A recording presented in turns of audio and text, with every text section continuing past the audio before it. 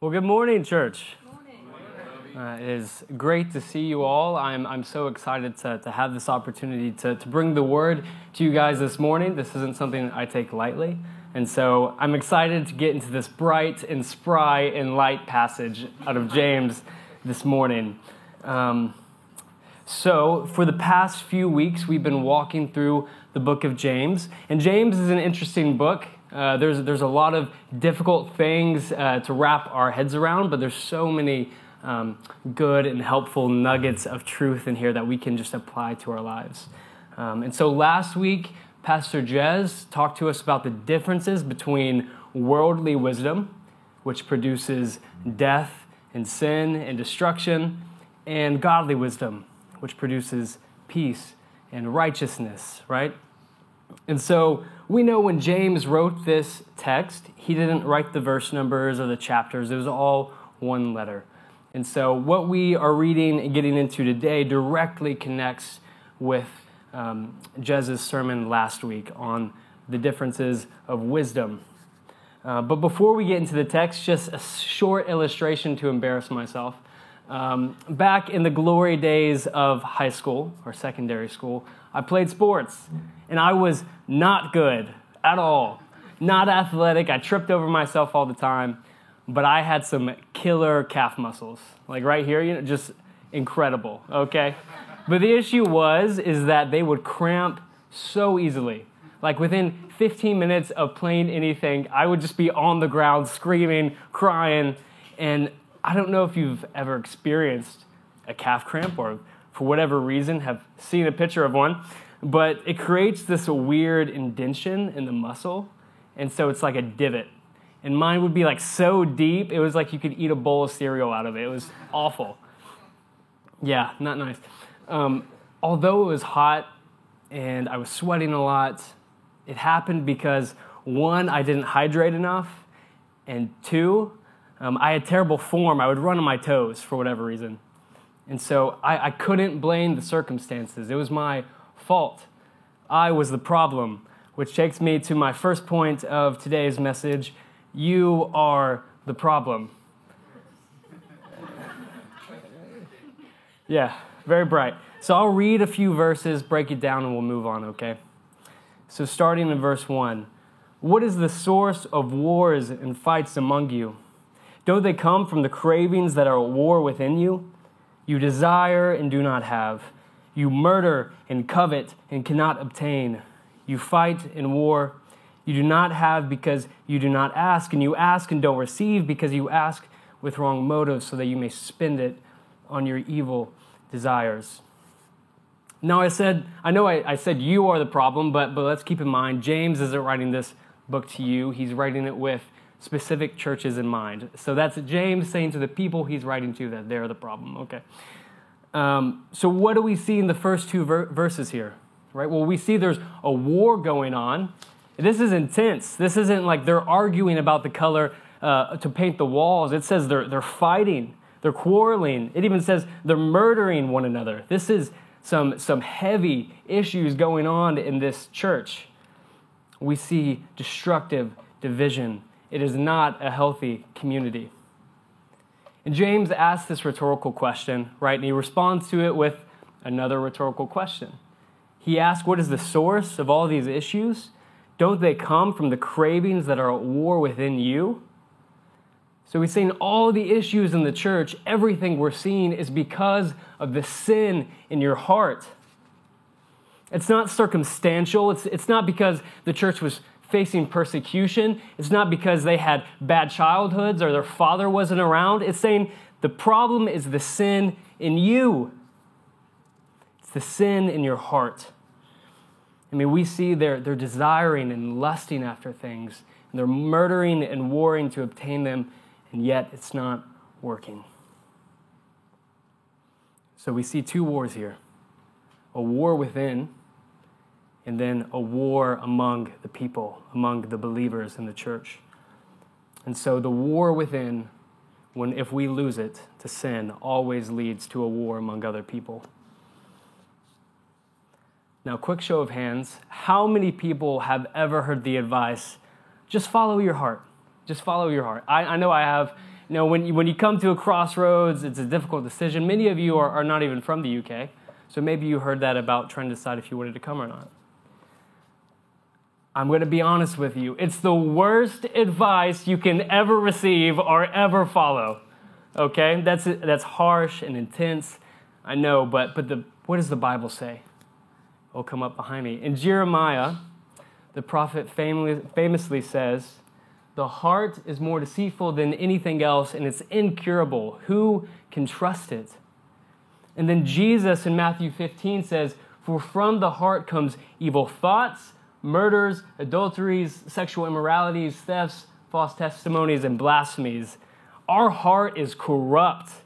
It's bad. We can't trust it. When we follow our heart, we will be led into sin. And when our sin leads us, it will destroy everything around us, including the community we're a part of. And that's exactly what we see in here. This is why James is speaking so intensely, because these issues are destroying the body.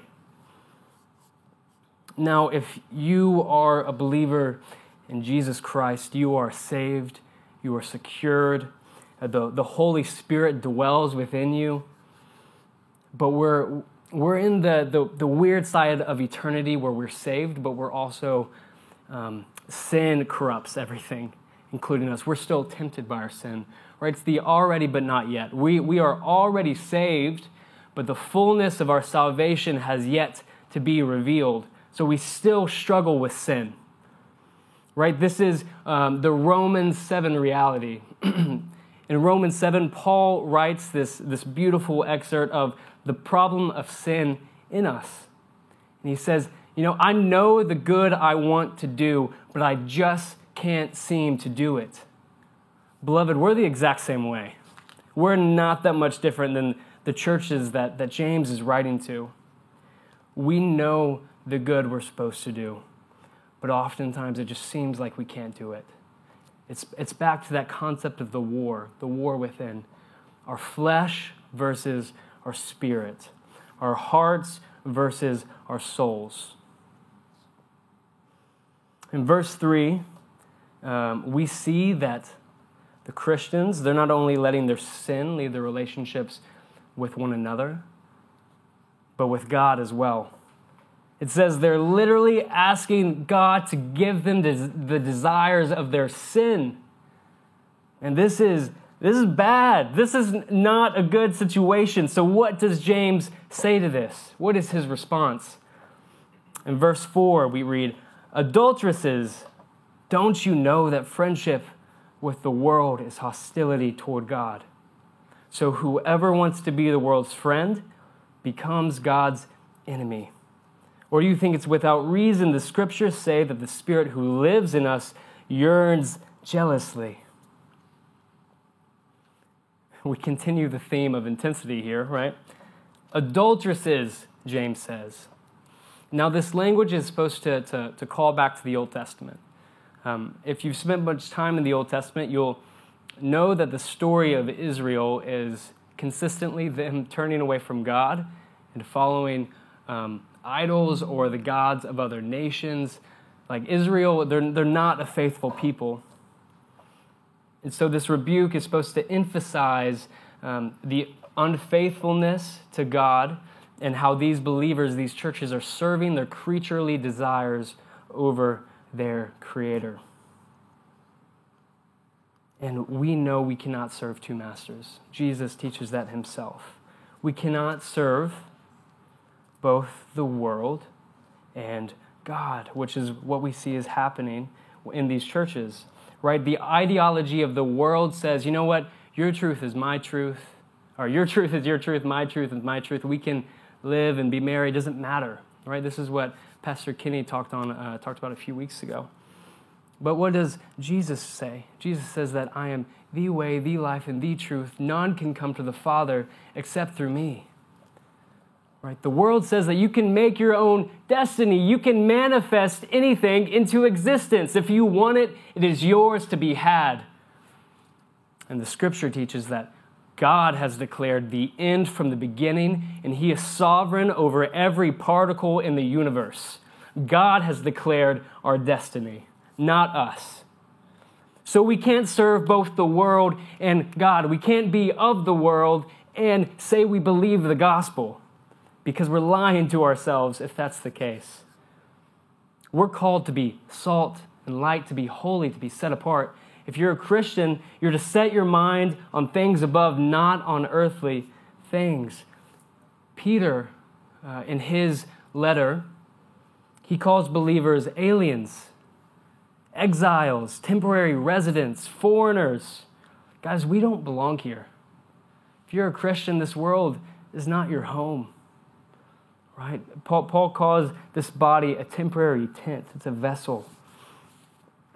But what then is our relationship with the world? If we're not supposed to be friends with the world, like this church is doing, what then do we do? Do we then go out in the country and form a commune and build up walls and never talk to anyone and stay in our holy huddle? Absolutely not. No. We do what Jesus did. Right? We follow his example. And what did he do? He went to sinners. He went to the outcast of society.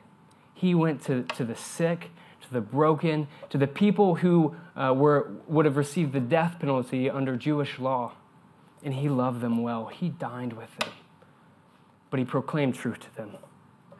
And that's what we're to do. We love people well, and in doing that, we proclaim the gospel where we go. Right? This is the Great Commission. Right? Matthew 24. Go, therefore, make disciples of all nations, not just convenient ones. Not ones that make your standard, right? Not the one that check your boxes, right? But all nations. And we continue here. We see this concept in verse 5 that the Spirit who lives in us yearns jealously. What does it mean for God to be jealous? That seems very human. That's what we struggle with. That's a sin, right? Envy. But God's jealousy is radically different. See, when we're jealous, we desire someone's things or their gifts. But when God's jealous for us, he desires our hearts, our souls. You see, God, he gave us life. If you're a Christian, he redeemed you. And God is most glorified in us when we are most satisfied in him. What does that mean? Well, it means when God becomes our ultimate satisfaction, the fullness of our joy, then he is glorified in us. God desires our hearts for his glory and our good. Not so he can have us as slaves, but so that he can have us as sons and daughters. But this church, they're forsaking God, and they're just asking him for sin. So what does James say? We've gotten really intense here. We've gotten a lot of bad news, right? James lists out their sin, and he rebukes them. Does he continue with this? No, in verse 6, he says, but he gives greater grace. Therefore, he says, God resists the proud, but gives grace to the humble. Beloved, that's good news. That is good news. And this is the turning point, and even the main point of the whole book of James, right? Before this, reading this book, I'm sweating, I'm squirming, I'm uncomfortable because I see how I'm just like the people that James is writing to. I'm like the man who goes in front of the mirror and walks away and forgets my face. I'm like, all too often, the man who denies the people in need. My faith does not always match my actions. We will fail, and we have failed. We at Second City Church are not perfect. We're not sinless. There will be times, especially Terry, there will be times in our fellowship where we are greedy with one another, where we're prideful and we let our sin lead us. But I tell you this morning, if you are in Christ, God gives greater grace. For liars and hypocrites, God gives greater grace. For idolaters and adulterers, God gives greater grace. For murderers and warmongers, God gives greater grace. Beloved, take heart, because the blood of the King of creation is sufficient to cover your sins. And it's God's gift. This is the great exchange. Okay, that all we have to offer him is our sin, is our envy, is our murdering. And he takes it and gives us his righteousness instead. And beloved, the righteousness of God is irrevocable. You cannot lose it. This was my second point, by the way, that I missed. God gives greater grace. But I don't want us to rush past this warning we see, right? God resists the proud. What does that mean? Well, it means we do not save ourselves. We don't receive salvation by pounding on our chest, say, oh God, on my own accord, by my own wisdom, by my own strength, I have found you, and I say you're good enough for me. No, we're saved by recognizing our depravity and our need for him. Now, Bailey and I, my wife, we've had the privilege of working with Muslims for a few years now. And Muslims are the most hospitable, most incredible people. And oftentimes in conversations, this may be more for Arabs, Ali, but oftentimes I've experienced they'll use the phrase, inshallah. Inshallah. This means if God wills it. And so this can be like a really just commonplace phrase that doesn't hold much weight. And they'll use it in more serious conversations. So, for example, hey, are you going to get married one day? Inshallah. Are you going to come over for dinner? Inshallah. But in conversations about salvation, do you know if you'll be saved? Inshallah, if God wills it. And see, this is the great difference between Christianity and every other system of beliefs. The Muslim has to say, if God wills it, but our God said, it is finished. And because it's God's grace, because it's his gift, it's his righteousness that saves us, we can have full assurance of this salvation because it's not up to us. He did the work for us. This is good news. This leads me to my third point now. What do we do with this? Right? Okay.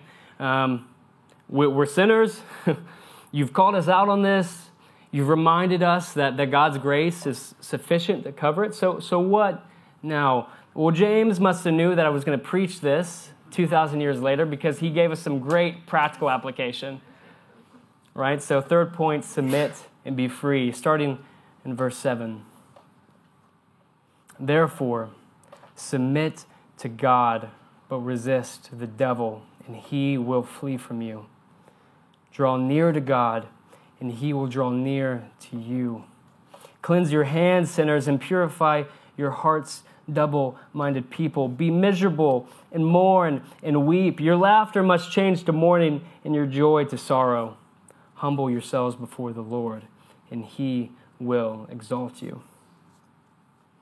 There's a lot of do's here, and I want us to be very careful, right? We are not saved by what we do, but by what he did for us, okay? Salvation is by grace through faith. That's it, okay? So I'm going to get into this is the practical application, like I said, and this is a list of things that James said that the congregation needs to do to get back on track, not only with each other, but with God. Okay, so part one of getting right is submission. Submit to God. Now, submission is an awkward word in our world today, right? It tells us, we are strong enough, we're independent enough, we're good enough. You don't need to submit to anyone. You're your own master. But when we submit, we are freed. Submission, I think we could go back and forth on different definitions and figure this out. But ultimately, it's recognizing God's will is supreme, that he has authority as the author of all creation. And it's denying ourselves and following Jesus. It's dying to ourselves even and following him. Matt Chandler, who's a pastor from the great state of Texas, usually he'll say something like this, that we make crummy kings. We're terrible. When we're in charge of our lives, it's terrible. It's terrible.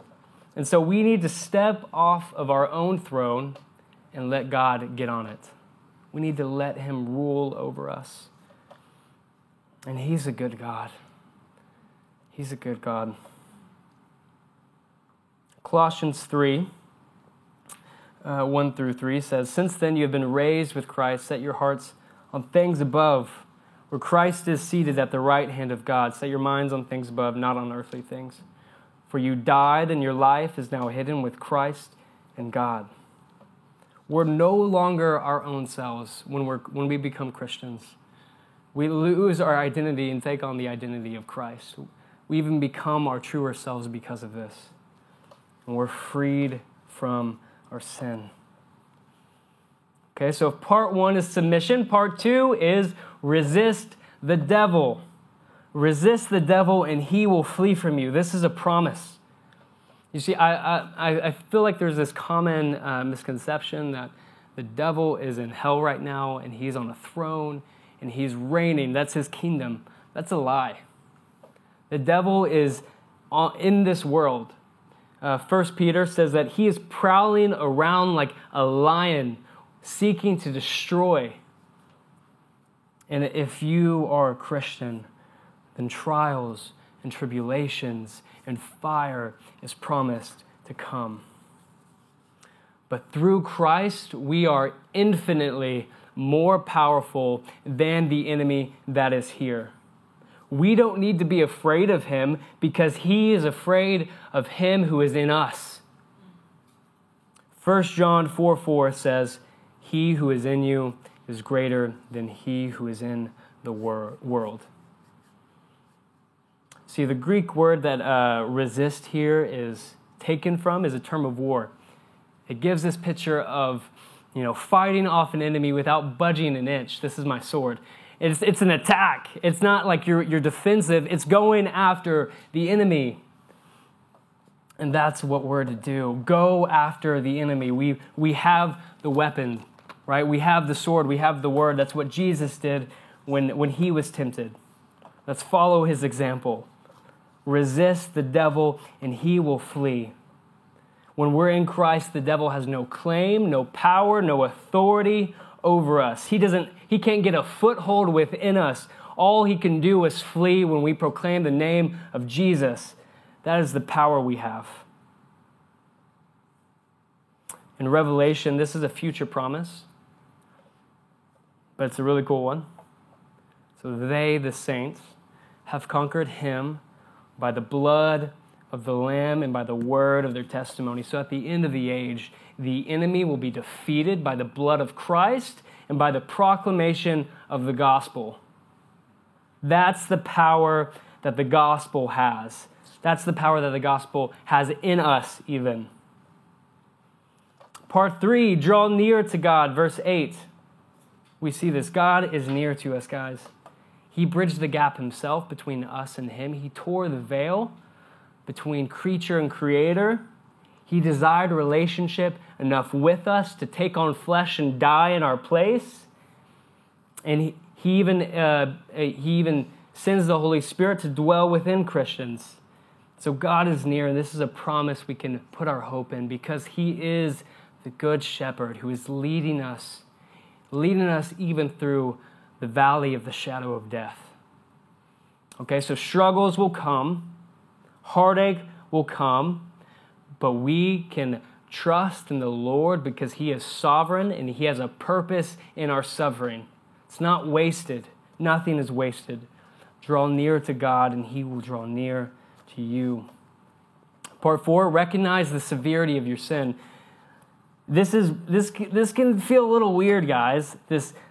Cleanse your hands, sinners, and purify your hearts. Be miserable and mourn and weep.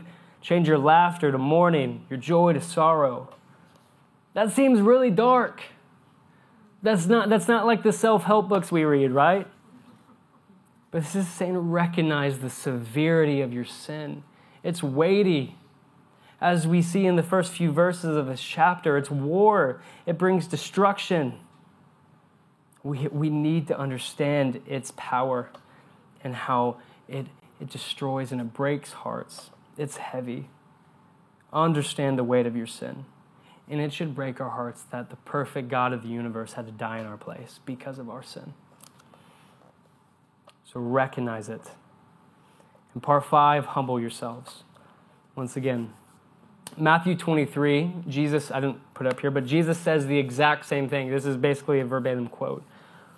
Humble yourselves before the Lord, and he will exalt you. See, this is the path to receiving forgiveness, not only with God, but with others, right? Now, there are plenty of times when I sin against my wife. We're not perfect. I argue with her. I'll get frustrated with her for no good reason. And the reality is eventually I'll recognize my error and I'll come, ask for forgiveness. But she won't forgive me if I ask with a sense of pride, with a sense of entitlement, like I deserve her forgiveness. No, I have to humble myself before my wife. I have to acknowledge how I hurt her, and then I'll be forgiven. Right? Humble yourselves before the Lord, and he will exalt you. See, before Christ, we were dead, spiritually dead. We were enemies of God, children of wrath. I have a scripture in here I was meant to flip to. Ephesians 2. And you were dead in your trespasses and sins in which you previously walked according to the ways of this world. But God, who is rich in mercy, because of his great love he had for us, made us alive with the Messiah. Even though we were dead in trespasses, you are saved by grace.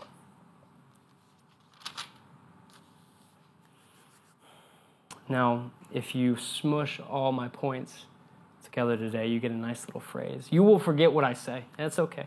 That's okay. But this can be a phrase that you can remember this message by. Point 1, you're the problem, right?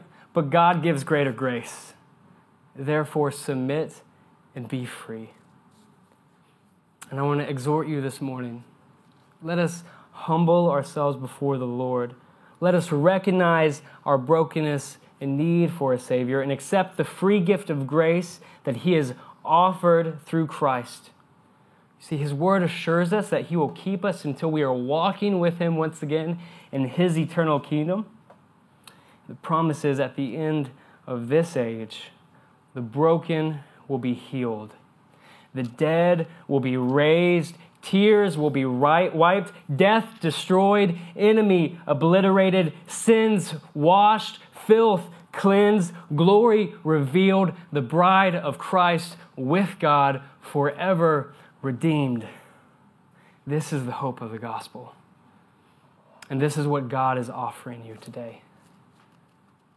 If you have any other questions about what it may look like to be a Christian, please talk to Terry or Jez or Naomi. But that's all I have, so I'll pray for us today and invite whoever's up next. Thank you.